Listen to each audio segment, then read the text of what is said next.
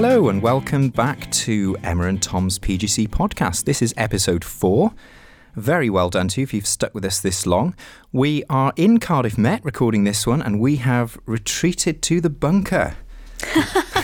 Nothing to do with any world wars. In fact, I don't even know why it's called the bunker. I always thought it was your area where you planned world domination, but it is in fact that space in every drama department that's a bit of an Aladdin's cave full of costumes and props and a very scary ventriloquist's dummy looking over my shoulder. And of course, that essential part of every drama office, loads of comfy chairs. What is that all about? I've never seen a school drama department that is not full of comfy chairs. It's called a green room, darling. It's where we go to wax lyrical about our characters, our motivations. It's very important. Marvellous. In music, we just kind of have desolate practice rooms with a kind of single music stand and nothing else in. I'm liking this. I think I've picked the wrong subject. In the drama department in the school I worked, they had a beautiful comfy sofa in the office, but if you collapsed gratefully onto it, you would immediately crack your head open on an overhanging shelf. So it was a trap for non-drama people. Okay. Daring to sit in the comfy sofa of drama. Anyway. Not to be confused with casting couches. No. Oh, God, no. No, not a casting couch in sight in the bunker, I'm pleased to say. Good. So, today we are going digital. We've retreated to the bunker to go digital, and it's a major issue here in Wales for anybody who's not listening to us from within Wales and very on top of what's going on in education over here. Digital competence is the latest cross-curricular responsibility to be added to the Welsh curriculum, which means that all of us as teachers, no matter our subject or what age group we teach, are responsible for developing and consolidating the digital skills of our pupils. It kind of completes the statutory framework triad that we now have. So we've got a literacy framework, we've got a numeracy framework, and now a digital competence framework. So yeah, it's something we're all having to consider, and it's how we can get digital things into our teaching in such a way that it doesn't squeeze our subject specialisms out.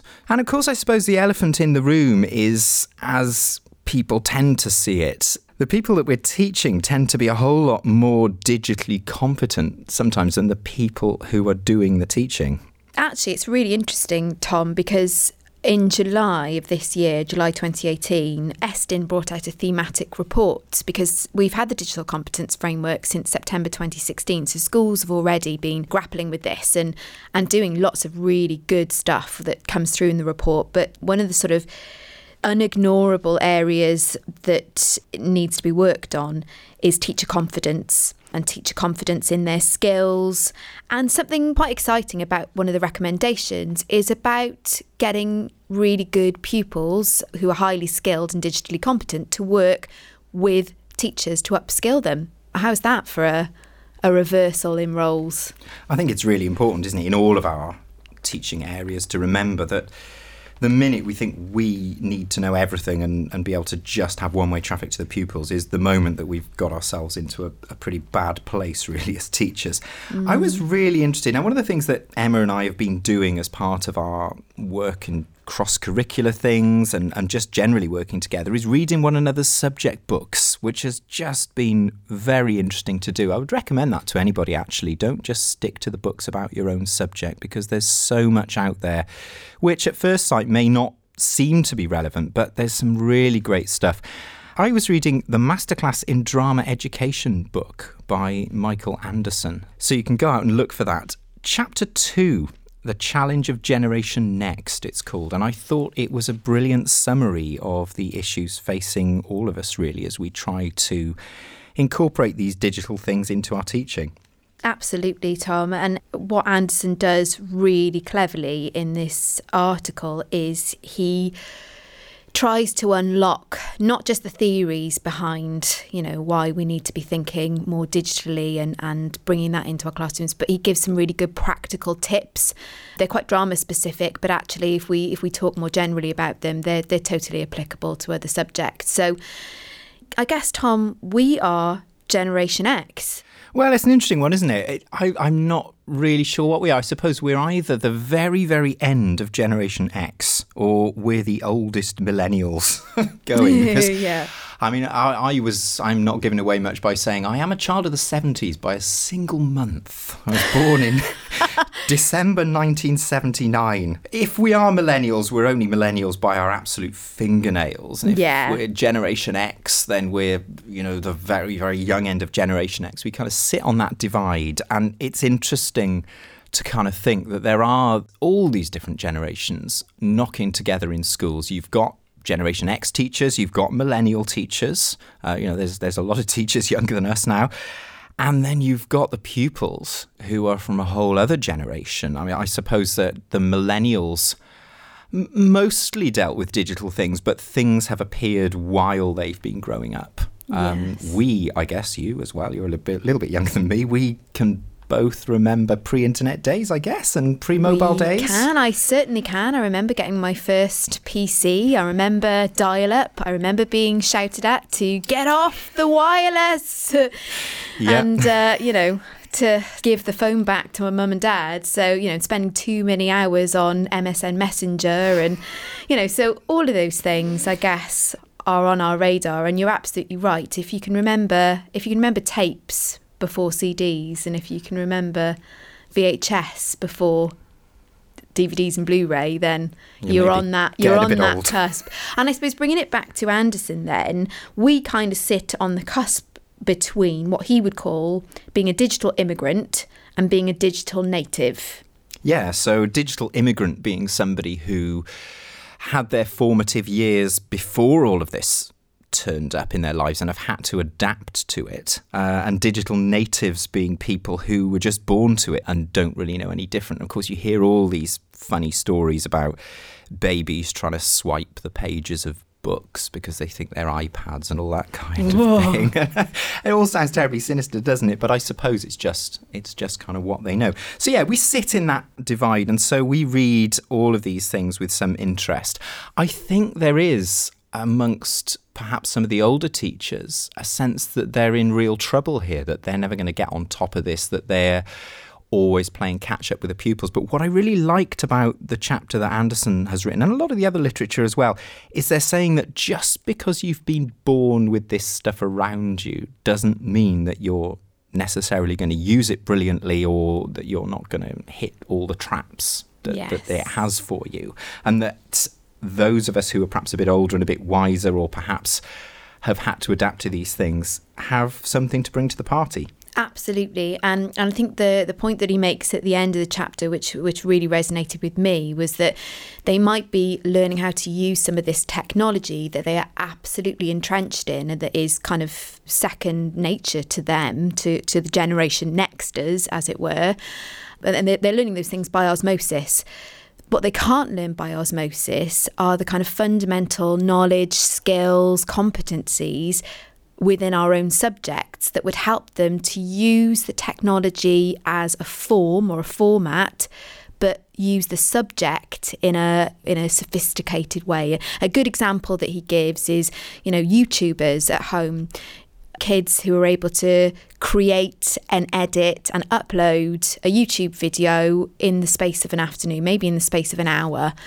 But the quality, the aesthetic, what he calls the aesthetic quality of that video and the content of that video is what the subject teacher is still there for and is still important to. Yeah, and I like the kind of optimistic tone that he sets in that chapter, because you do hear so much negative about technology, and even at the moment in the news it's all about banning phones from schools and banning any kind of digital technology.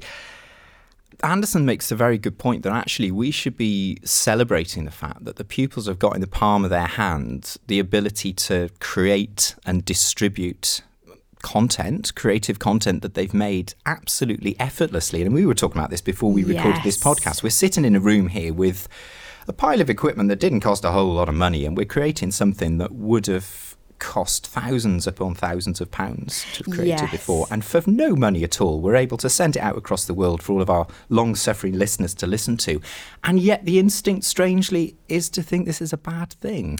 Yeah, you're right, Tom. Now, this is something that struck me too. I think this is the great irony, actually. And I do think that perhaps, because, I mean, this is 2012 that this book was published, so perhaps big steps have been made even since Anderson wrote this chapter. But he talks about marginalising and ignoring and even kind of sanctioning the use of mobile phones. Probably the most powerful computer in the room is being marginalised in favour of things like interactive whiteboards. So Yeah. this real kind of sense of, wow, kids, now we're going to give you an iPad when they've got an iPhone in their pocket. Yeah, and Anderson makes the point that half the problem might be that we, as a slightly older generation, see this stuff as novel. And therefore maybe slightly scary. And then we either want to ban it or we want to use it too much. And that the pupils don't see it as a novelty. They just see it as like all the other boring utilities around them. And I certainly know that pupils would, back in my school, occasionally be saying, oh, we're doing PowerPoints all the time or we're doing whatever all the time. They actually don't want to be doing this stuff all the time. They don't see it as a big, shiny, exciting thing. So yeah, it's a certain amount of fear, perhaps, and worry about these things. And as teachers, we need, as you said, to give the pupils the critical thinking skills, the discrimination skills, and the self-regulation skills, the same ones that we use in all their learning, really, to apply to this in the same way as they apply to everything else.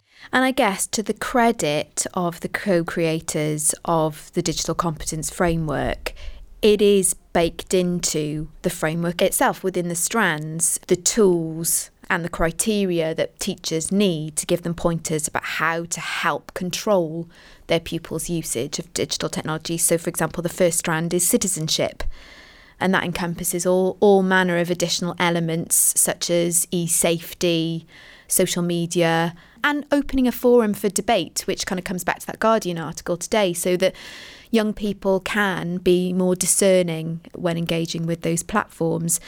So I don't think it's any surprise, just going back to this Estin thematic report, that teachers reported that they were more confident in the first three strands, that's citizenship, interacting, collaborating and producing, than the fourth, which is data and computational thinking. So there is still quite a bit of work to be done so that teachers feel a lot more confident and comfortable with this framework. But I guess what Anderson is saying in this lovely chapter is that actually the kids bring a lot to the table. You don't necessarily need to know every app that's out there or have fantastic digital skills yourself, but it's about controlling that usage and thinking about how you can contextualise it within whatever it is that you're trying to deliver. And then towards the end of that chapter, he sets out some conclusions which are quite a nice summary of the ways that perhaps our thinking needs to change a little bit. And while there are changes that he suggests, I think they're probably in the direction of travel we should be going anyway. And he also says that we're not throwing away all the kind of cherished things that have always been at the centre of what we do. He feels that the technology, although you kind of have this stereotypical image of the child, or actually the adult probably in a lot of cases, immersed in their smartphone, completely oblivious to the world around them, that actually the technology is making learning more of a social experience, and yes, that therefore the kind of space, both literal and I suppose metaphorical as well, the space in which learning takes place is going to change and it's going to grow. Yes, I totally agree with this, and how revolutionary that actually, we talk about silent children or invisible children in our classes, when actually technology could open the door to better collaboration and broader collaboration within our classes, where they are inhabiting both a digital environment and the physical environment of the classroom. We could get a greater sense of collaboration between our pupils if we blend the learning approaches and welcome technology into our classrooms.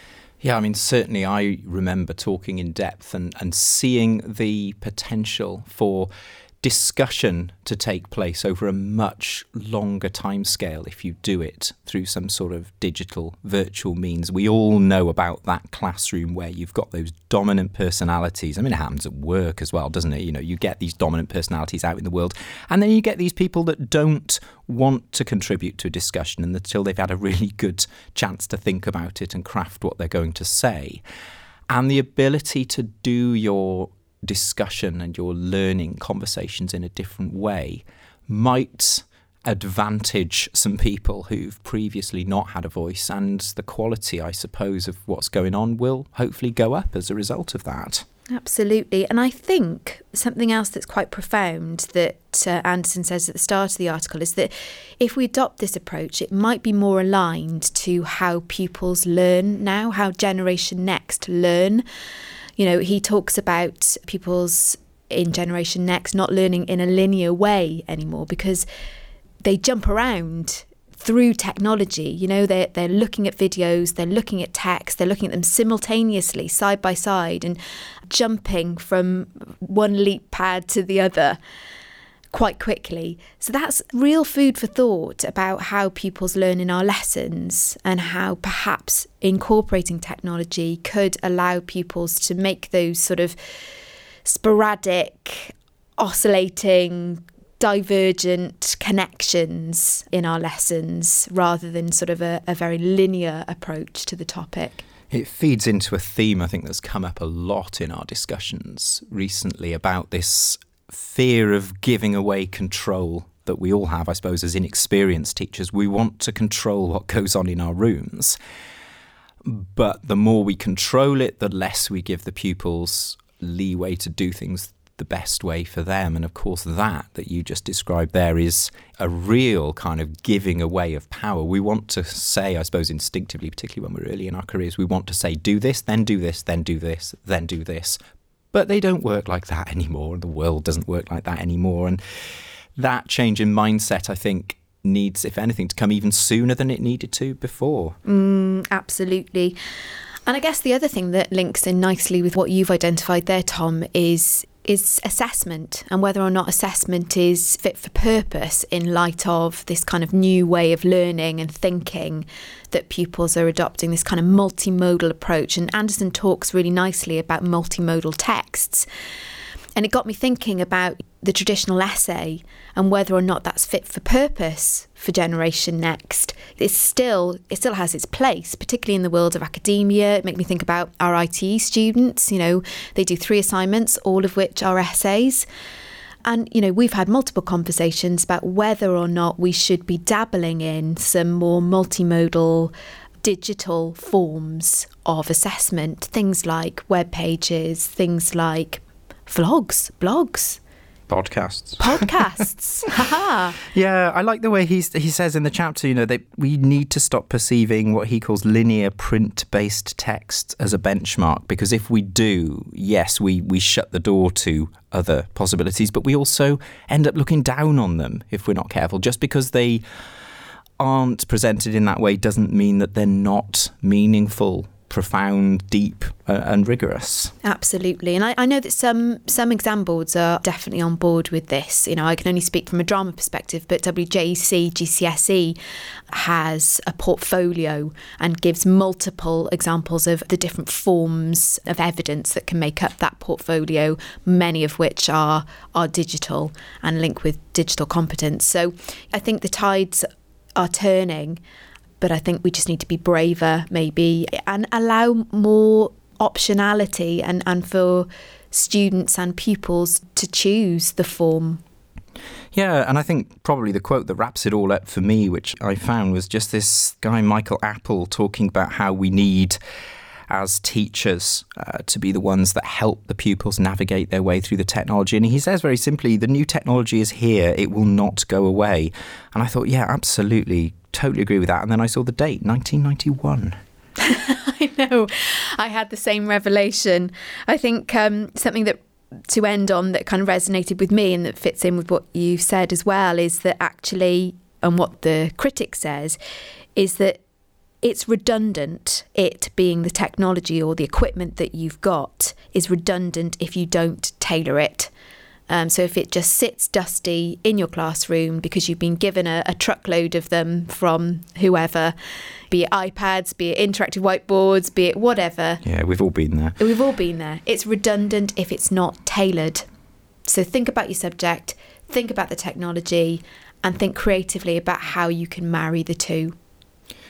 Wonderful. Great challenges ahead for us there. And this is a bit of a digital themed podcast today. So we're going to move on to our well-being slot. And Emma, I know you've been thinking a lot recently about how that much maligned thing at the moment, I would say, social media, can potentially be a tool for well-being. Yes, absolutely. Now, something that I encourage my student teachers to do right at the start of the programme, and I'm sure I'm not alone in this, is to set up a WhatsApp group or a Facebook group or something that I am not part of. Oh yes, that's got to be an important condition, hasn't it? It is an important condition because it fits in nicely actually with our previous episode where Sally was talking about belonging to a community and affiliating yourself with your peers. It's really important to be able to offload to one another, and actually social media, when you're out on placement, can be a really great forum for that. It got me thinking just about healthy and well-meaning use of those platforms, particularly those private chat rooms that we can inhabit, that can be really, really great, but can also be a little bit detrimental if we don't think carefully about how we're using them. So, for example, it can be great at the end of the day to say, oh, I've had a really bad lesson, or, this has been really challenging. If that then turns into a really big diatribe or a really big echo chamber of negativity, then I would question, how is that impacting on your well-being as an individual? How aware are you of that kind of group think, that collective identity that you're creating in that social forum? I suppose it's the same, isn't it, as when you're together in real life. I think you need a little bit of self-awareness as to what effect you're having on the group dynamic. And it can work both ways, can't it? You can be the one who's always whinging all the time, or you can be the one who's always telling everyone how great everything is all the time. And both can be equally annoying and equally negative, actually. Yeah, I mean, to give a specific example, it usually comes down to, when it can be quite controversial and divisive, is when it comes down to assignments. So you might have one student using the forum and saying, I'm nearly finished, or I have finished. Oh, yeah. And another silently yes. maybe disengaging with the chat. Weeping, yeah. That common so-and-so has left the group. Oh, yeah. Because perhaps they haven't even started. So I guess my main message here, when it comes to using social media and when it comes to your well-being, is to think quite critically about how you're using it, being empathic about how others are using it, and thinking carefully about what you're putting out there and the effect it might have on others. Yeah, because I suppose it is a kind of coping strategy for some people. Some people's coping strategy is to say everything's great, because it kind of, I guess, comes as a self-fulfilling prophecy. And that's fine, that's your way of coping. But I suppose you need to be aware that somebody else may be looking and thinking, oh, well, it's not great. And if you're saying it's great, then that must just be because I'm rubbish. But maybe you then need to be aware, as the person weeping gently into your phone, that that's just the other person's coping strategy. I suppose it's just being aware of how we all do these things differently. Absolutely. And being mindful that the digital self can be quite different to the real world self. And as a peer and as a colleague, think, what is that person putting out there? Why are they putting it out there? Yeah. So use it. Definitely use it. Definitely exclude us from your social media chat. Definitely make sure it's a very private group. Absolutely. Yeah. Excellent suggestion for you there, because I don't mind if you want to have a vent about me and my classes in your little group. That's absolutely fine. But it'd be really excellent if it wasn't all over a Google search for my name by the end of the week. Okay, so moving on, we've got a shout out this week from Tom. to his lovely PGCE music cohort, and in the vein of digital competence, they did something quite interesting using video as their farewell and as their reflection on their year. Yeah, so although we are well into the new academic year now, we're recording this through the magic of technology before the course starts. So we're still shouting out to people who've been and disappeared and gone off to become teachers. My PGCE cohort from last year got to the end of the year, and as is my habit, I shamelessly stole something from Emma. I pretty much do that all the time. Likewise. Which was to ask them to summarise something memorable or something good that had happened to them during the course of the previous year.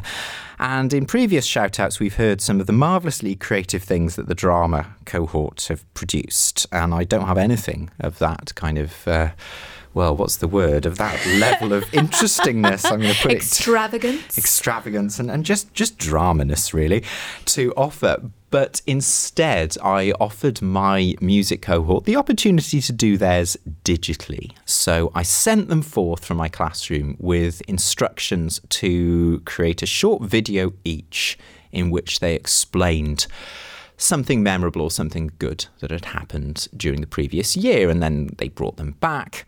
I let them go off for a coffee break while I frantically edited it all together into a video and stuck some cheesy music underneath it. So here are some members of the cohort talking about that. I should warn you that the first two voices you hear sound slightly strange, and the reason for that is that very creatively and without me asking them to, they decided to add crazy Snapchat filters to their videos, which gave them, dog heads and things flying around them and stuff like that. But the first two also distorted their voices in slightly scary ways. But hopefully you'll be able to understand what they're saying and enjoy this very positive view of a year in the life of the PGCE.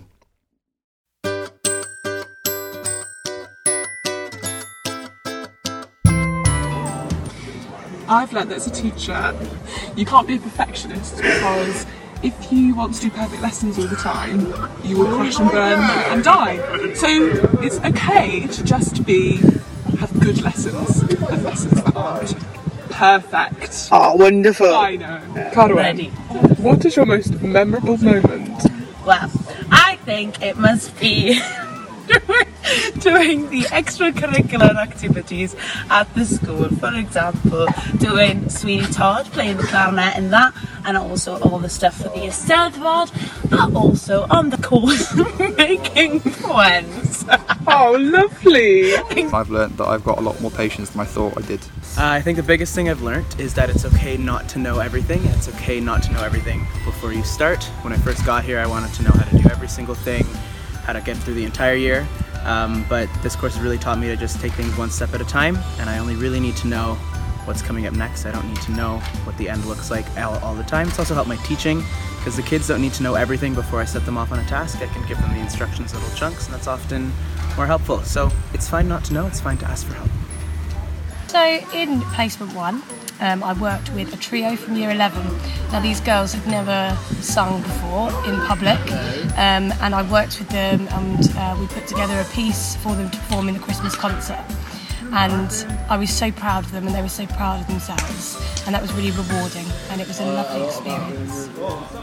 I've learned a lot about myself during this teaching course. Most importantly, I've learned how to be a more resilient person. It's been quite a difficult year, and there's been a lot of challenges to overcome, but it's taught me to be self-reflective and to improve everything that I'm doing as a teacher. It's been quite difficult organisationally, so I've learned a lot about managing my time and being thorough with everything that I do. One of my most favourite moments of the course, I think, was the drama cross-curricular day. It was great fun working with some different people, getting new ideas. Particularly like the task where we had to do the song about school bullying campaign, where I had to sing, which is not what I'm a fan of, Tweedem and Hoffy. That was really fun. I also enjoyed coming up with an idea of incorporating drama and music, and it's something I tried to put into my teaching. My most memorable moment was introducing the school I'm in now to Garage Band, and the kids, the pupils, all really enjoyed it, and some of them even starting to take it up outside of school, which was cool. My most memorable moment was creating a piece of music for the students. They liked it so much that they wanted to take it home and play it for their family.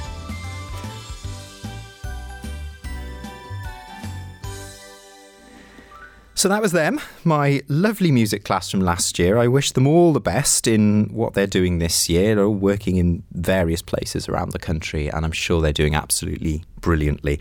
The final section of our podcast then is the something to try, something you can take away and have a go at in your own classroom. And Emma, you've got something that's come from the world of maths. It has come from the world of maths, and it's a little bit of a shout out as well. I must admit, I'm straying from the brief here a little bit, but just stay with me.